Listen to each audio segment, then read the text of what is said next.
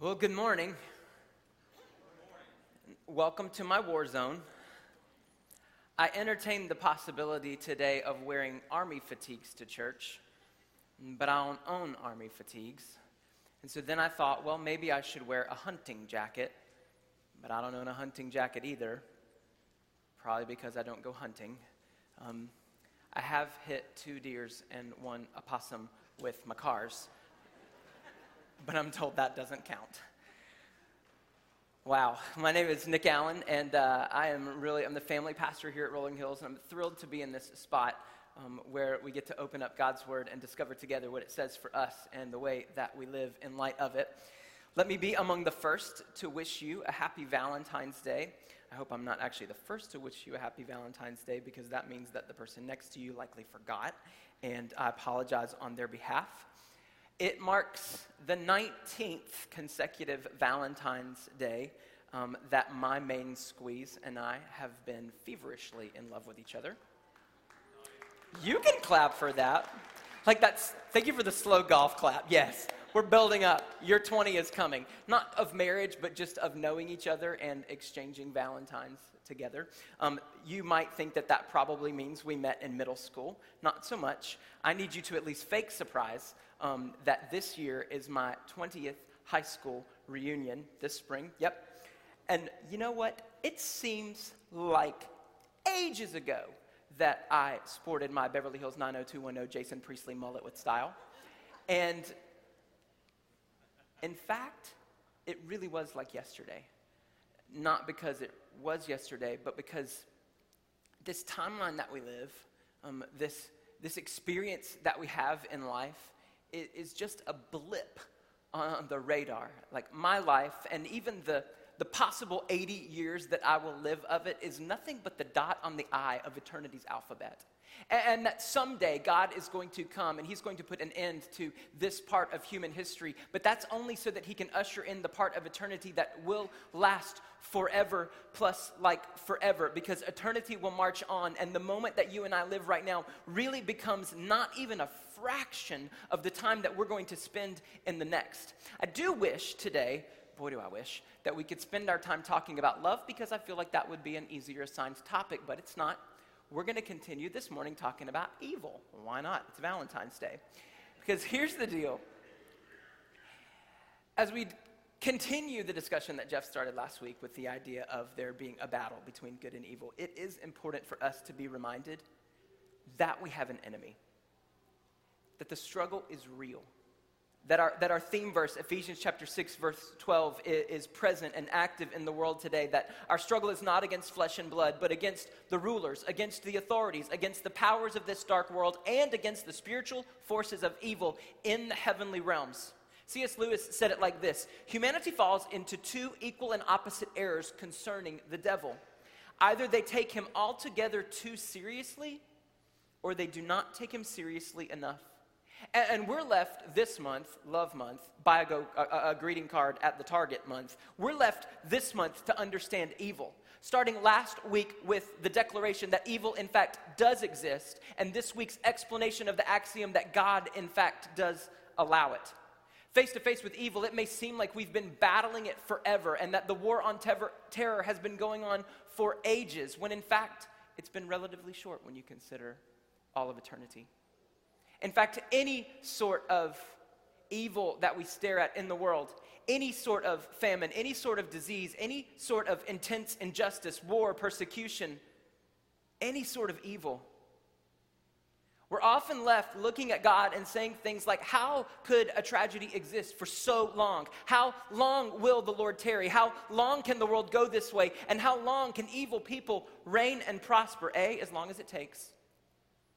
And B, ultimately, it's really not that long compared to the timeline of what ultimately God has in store. Oh, to be able to have that kind of perspective.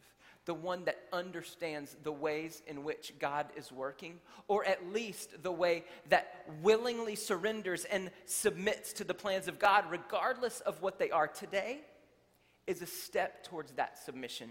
Today is a step in that direction, with another key question in our understanding of what evil is.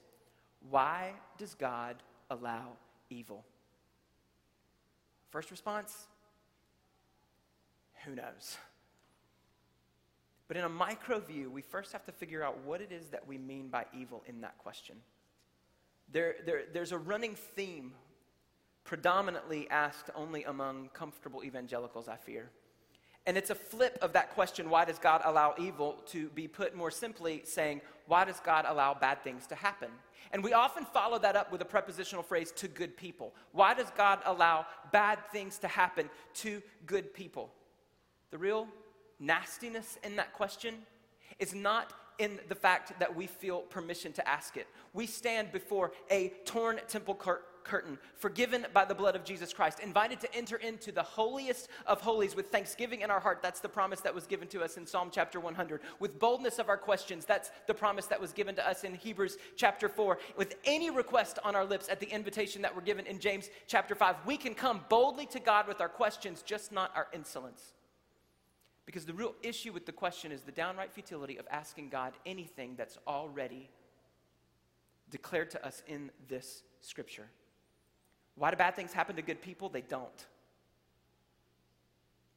Bad things don't happen to good people because there's no such thing as good people. So back to the topic of evil. Why do bad things happen? Period. Why is evil allowed? Period. When we hear evil, we naturally and typically just assume anything that's wrong in the world that we live in, and we're the ones who get to declare, of course, what's wrong. Everything from materialism to terrorist attacks. Scholars divide evil into two categories, natural evil and moral evil. This is in your notes, and you can provide examples. Natural evil is calamity in the world. It's brought on by earthquakes, hurricanes, fires, famine, drought, just disaster. It's just the presence of things that are wrong and difficult in the world. Natural evil is calamity. Moral evil, however, is sin, brought about through things like murder, lies, adultery, and even just everyday, ordinary rudeness. All of the ways that we as people fail to love each other. That's how evil manifests itself. And today the message can be divided pretty equally into thirds. The first third is the assumptions that we have to agree on. These are things that we must assume to be true. And then followed up by the rationales, the reasons why those things are true. And finally, the truths themselves. The first assumption that we make today when we come to a message like this is evil only exists because God allows it. In fact, no evil that has ever existed has existed without the full permission of the great God of this universe. Spin the wheel of biblical narrative, and no matter where you land, you are presented with a story that has both the profound presence of God and also the pervasiveness of evil in this world. One such story that paints a really clear picture for us of what evil is on both camps, both natural and moral, is the side of Joseph in the book of Genesis, towards the end. He's the only and oldest son of Jacob and his beloved Rachel, although he has a ton of older brothers who came through unloved Leah and a couple of concubines on the way. That's a different story. Joseph is the favorite. Joseph is the favorite of all of Jacob's sons, and he's not the eldest. It would have been okay if Joseph had been the eldest, but he's not. There's a whole bunch of brothers that come before him, and yet Jacob loved Joseph more than any of his other brothers, and the brothers knew it, and they were jealous. They plotted to kill him, to eliminate him, to get him out of the way, and instead, wisdom prevailed, or the Lord, and they sold him instead to a group of slave traders. He's sent to Egypt. He becomes a houseboy. He's falsely accused. He's sent to prison. He makes his way out. He becomes second in command during a terrible season in the land of Egypt.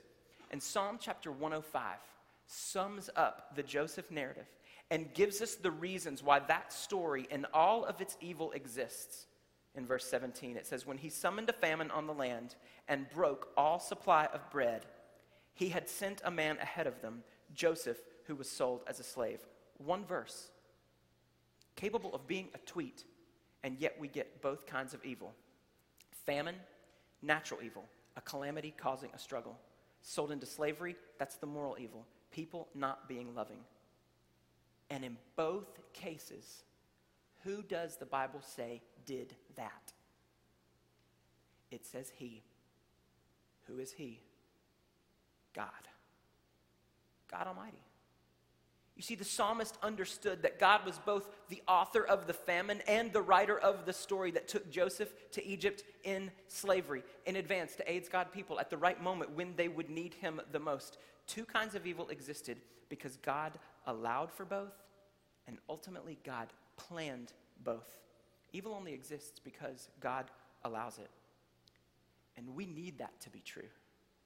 We need for God to be the one who allows evil. Why? Because evil is real. And if God didn't allow it, then that means that evil is left to run amok in the world without the control and the authority of God. And I don't believe that evil runs amok in the world outside of the bounds of God's permission and outside the bounds of God's authority. And I'm glad for that, because I can't imagine living in the type of world where evil was allowed to run amok outside the bounds of God's permission and God's great authority. And you might say to me, well, Nick, I don't want to live in a world where God would allow that kind of evil. Well, A, you're welcome to live elsewhere. And B, yes, you do. Because careful thought later on would lead you to once again realize the ultimate blessing of being in a world where God is in complete and total control, even over the chaos. Evil only exists because God allows it to.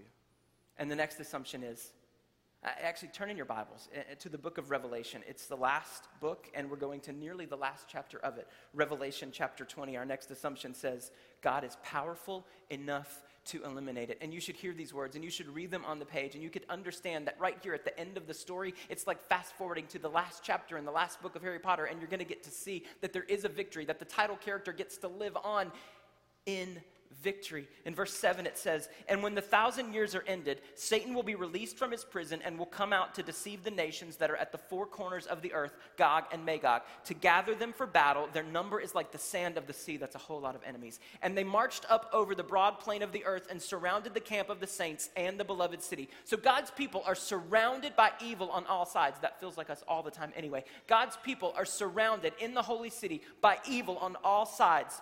But fire came down from heaven and consumed them. And the devil who had deceived them was thrown into the lake of fire and sulfur where the beast and the false prophet were. And they will be tormented day and night forever and ever. For all eternity, God is the winner. He is powerful enough to eliminate evil. And one day the Bible says that he will eliminate evil. There are moments when we come face to face with the clear and present danger of evil lurking in the world, and we can't imagine what it's like for it to get any worse than it already is. And we confess just how badly we want Maranatha, Lord Jesus, come back. And in that moment, it feels very spiritual to say, oh, I can't wait for the Lord to come back. But what we're really asking for in that moment is, I don't like the way that you've allowed the world to go, and I want you to speed up the timeline just a little bit, because it's getting too much for me in all of my ability to handle this evil. I can't do it. Peter offers us a reminder in these moments in chapter 3 of 2 Peter, verses 8 through 9. It says, but do not overlook this one fact, beloved, that with the Lord 1 day is as 1,000 years, and 1,000 years as 1 day. That's why I'm about to have my 20-year high school reunion. I don't look a day over 37. Okay, the Lord is not slow to fulfill his promise, as some count slowness, but is patient toward you, not wishing that any should perish, but that all should reach repentance. Evil only exists because God allows it, and rest assured, he is powerful enough and he will one day eliminate it. In the meantime, third assumption, God is wise enough to leverage it. Back to the Joseph story. Because Joseph understood that about God too. This guy was sold, abandoned, tempted, falsely convicted, imprisoned, and still understood the truth about evil. He said to his brothers in Genesis chapter 50, starting with verse 19, but Joseph said to them, do not fear, for am I in the place of God? As for you, you meant evil against me, but God meant it for good, to bring it about that many people should be kept alive as they are today. God is wise enough to take an evil and to leverage it for his good purpose. That makes it hard when it's 2016 and we can turn online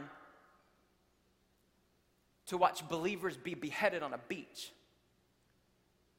It makes it hard when it's 2016 and we've got organizations and pastors standing up and telling us stories about children who are going to bed hungry for the 100th day, knowing that they're not going to wake up for the 101st because their bellies haven't been filled. And it's a problem that we can remedy. It's called food. And we think of the injustice, and we think of the evil, and we think of why in the world would this be allowed to go on? And how in the world can God leverage that for his good purpose? It becomes difficult for us in 2016 to hear stories even like this, because we're sitting in comfortable chairs today while a pastor in the Amazon is on his 7th day of river travel to try to reach a conference, facing dangers as he goes. Listen to this. A report that we got this week from one jungle pastor trying to reach the conference center. Well, Jeff and Harold and Leo and other pastors will be this week to invest in the men who are taking the gospel to literally the corners of a river, to people who have literally never heard this good news. Dear brothers, God be praised. We arrived in a village along the Amazon that I can't pronounce for you this morning, today, the morning after traveling on the river. The river is very dry river and very difficult. Stranded boats on the beach and stuck in banks. We did not know the river we were on, a small canal, and we were around several times completely lost. God saw our struggle to navigate and provided a vessel that was traveling to Manaus and followed him. It has been a 5-day trip. This was like 3 days ago. We were praying for God to multiply the diesel that we are to use much more than expected. God kept us from drifting away. Clyde, this is his wife now, is much better by the grace of my and our good God. However, we were very sad with the fact that a thief entered her mother's house when they were sleeping and took 350 AI, that's money, and her bag with all the medicine we had bought for the treatment and other things. That is in God's hands. And by his grace, nothing happened to her and her mother and relatives. My brothers, through your prayers, God has delivered us from evil. Pray that we can buy her medicines. That is what we are asking God now. Peace. We live in a world where that kind of evil exists, and where our brothers and sisters in Christ in the persecuted church are facing challenges that we know not of. How in the world can God leverage those moments, much less allow them? I don't know. Here's what I do know. Just because I do not understand it doesn't mean that God can't. And just because I wouldn't do it that way doesn't mean that he isn't right. I know that our God is an incredible multitasker, and these two rationales are but a fraction of the reasons why he does the things that he does. Listen, we must consider the fact that God is far more concerned with our character than our comfort. What if the recipe of the character of Christ, summed up by things like the fruit of the Spirit, love, joy, peace, patience, kindness, goodness, faithfulness, gentleness, and self-control, has to include both the presence of natural and moral evil in the world to create that within us? What if by James 1, considering it pure joy when we face trials of many kinds, includes the kinds of trials that are caused to us both by calamity in the world and also sin against us? What if producing godliness in us was afforded more by problems than with perfection? Would we say that it's worth it? And are you okay to believe in a God who cares more about your character than your comfort, and who allows the presence of evil in this world for the very purpose of leveraging it in your life to make you more like his son?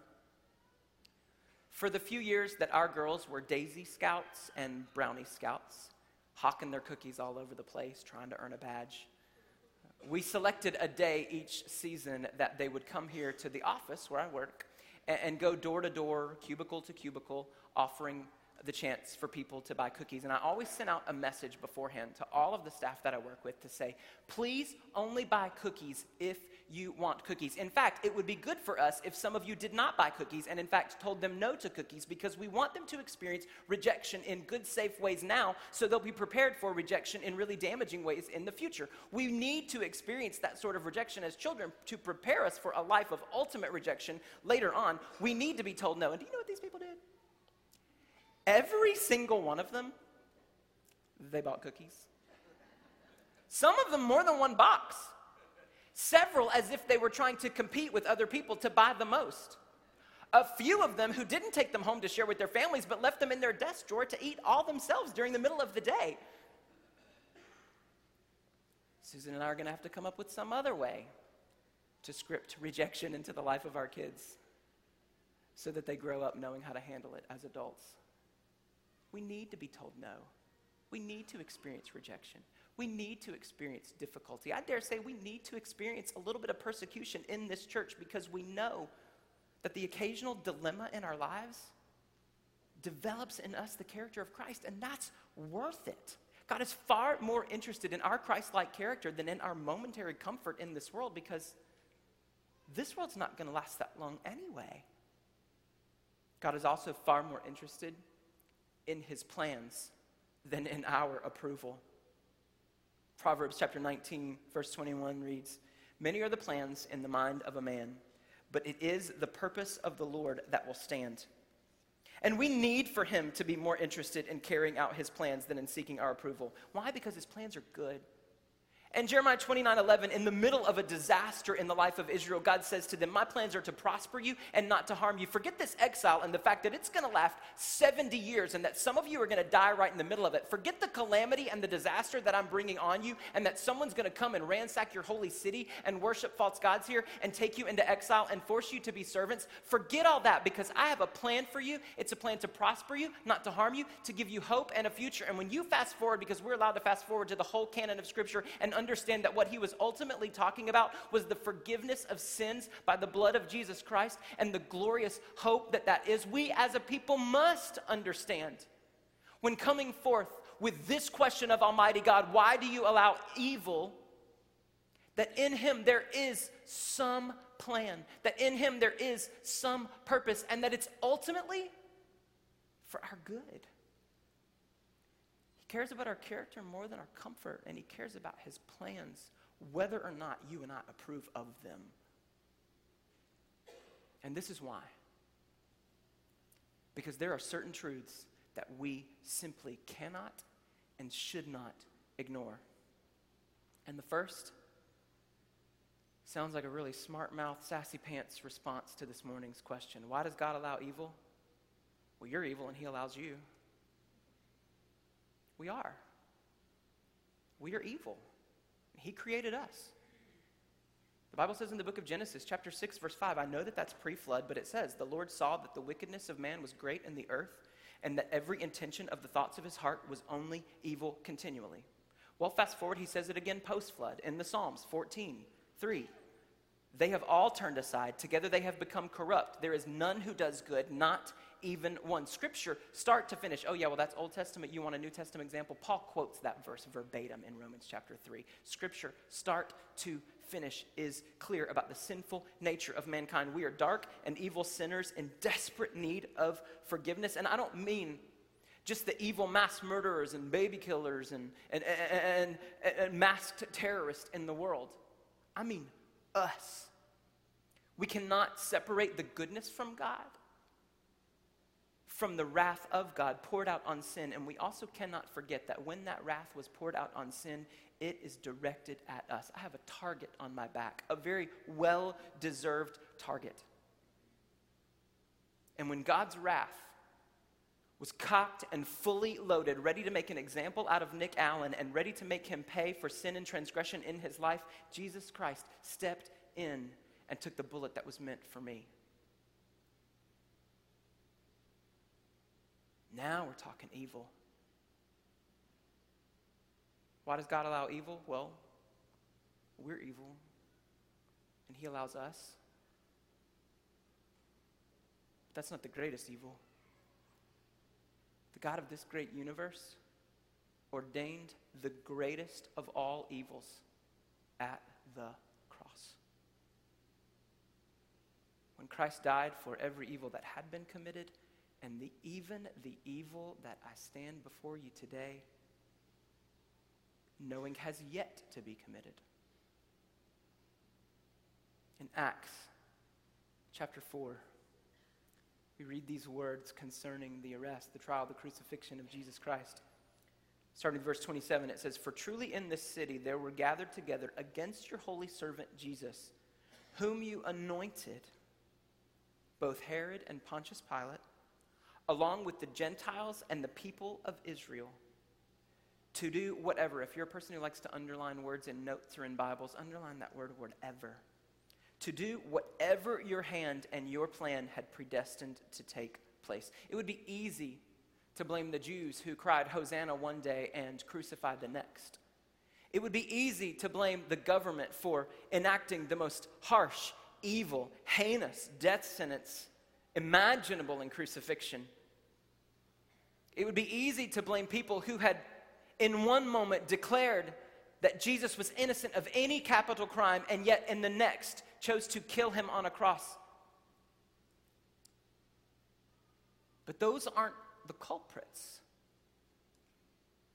Those people aren't the reason that Jesus died. I dare say that you and I are not either. Because the answer that Acts chapter 4 gives us is God. God allowed it. God actually ordained it. God purposed it. God destined it. And there, right there in that moment, you and I have what I would offer as the final answer of why does God allow evil? It serves his divine purpose. And it offers ultimately to us his good plan for our lives. This life is just a vapor. It's just a dot.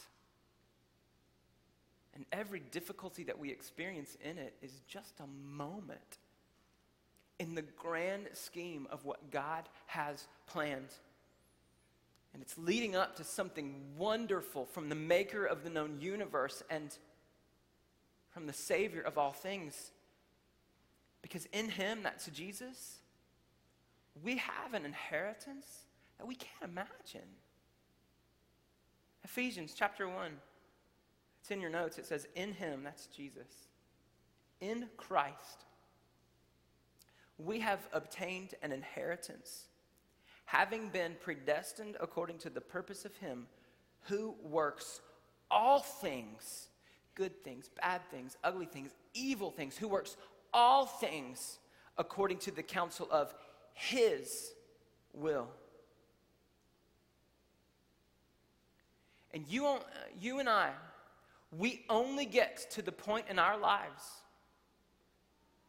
where we are both able to understand and accept these assumptions because of these rationales and the truths that they support. We only get to that point through salvation in Christ and through Holy Spirit leading. Only by the power of God can you and I come to a question this big and walk away with an answer that clear. Why on earth does God allow evil? Because it serves his divine purpose. And we are fortunate that it does. We are blessed that it does. We are changed because it does. We are only saved because it does. You and I are only offered salvation because the God of this universe endured and allowed great evil. And I fear ever becoming a person who would stand before God with my fist in the air, angry over the evils in my day, failing to recognize that a far, infinitely far greater evil occurred during his. The death of his son for a sinner like me. May the only understanding I need to why God allows evil in this world be that it serves his purpose, that he is God, and that it's for our good. Would you pray with me?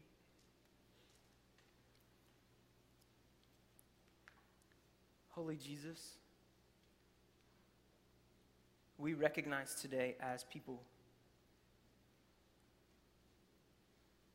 that there is no evil we could complain of that you have not experienced yourself.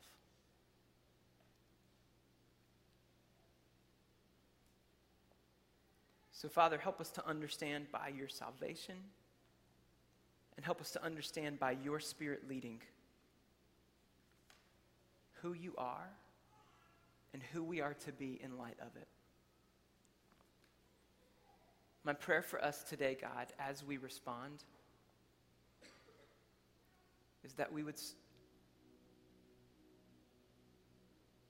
submit to you, to your authority.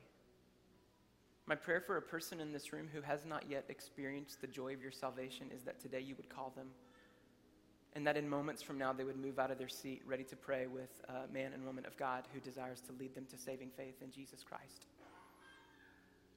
If there's someone here today, God, who has yet to believe in you and your Son Jesus, my prayer is that today would be a different day for them.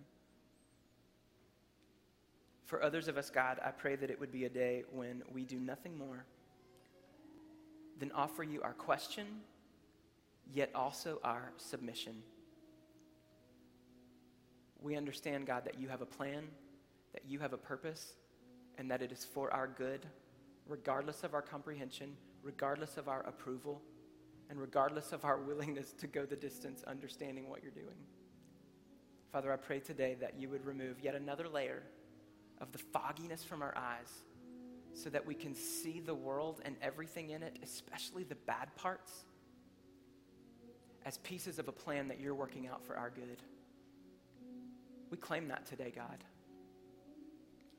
We claim today, maybe reluctantly, maybe wholeheartedly, that the evils in this world are yours to do with what you will. And our prayer is that we'll use it as a way to draw other people closer to Christ because of it. It's in his name that we pray. Men and women, I invite you to stand. We enter into a time of response where we ask God to move in us. And as you do, there are men and women who are moving to the sides of the auditorium to receive you. People that want nothing more than to pray with you over what the Holy Spirit is speaking to you now. Let's stand as we worship.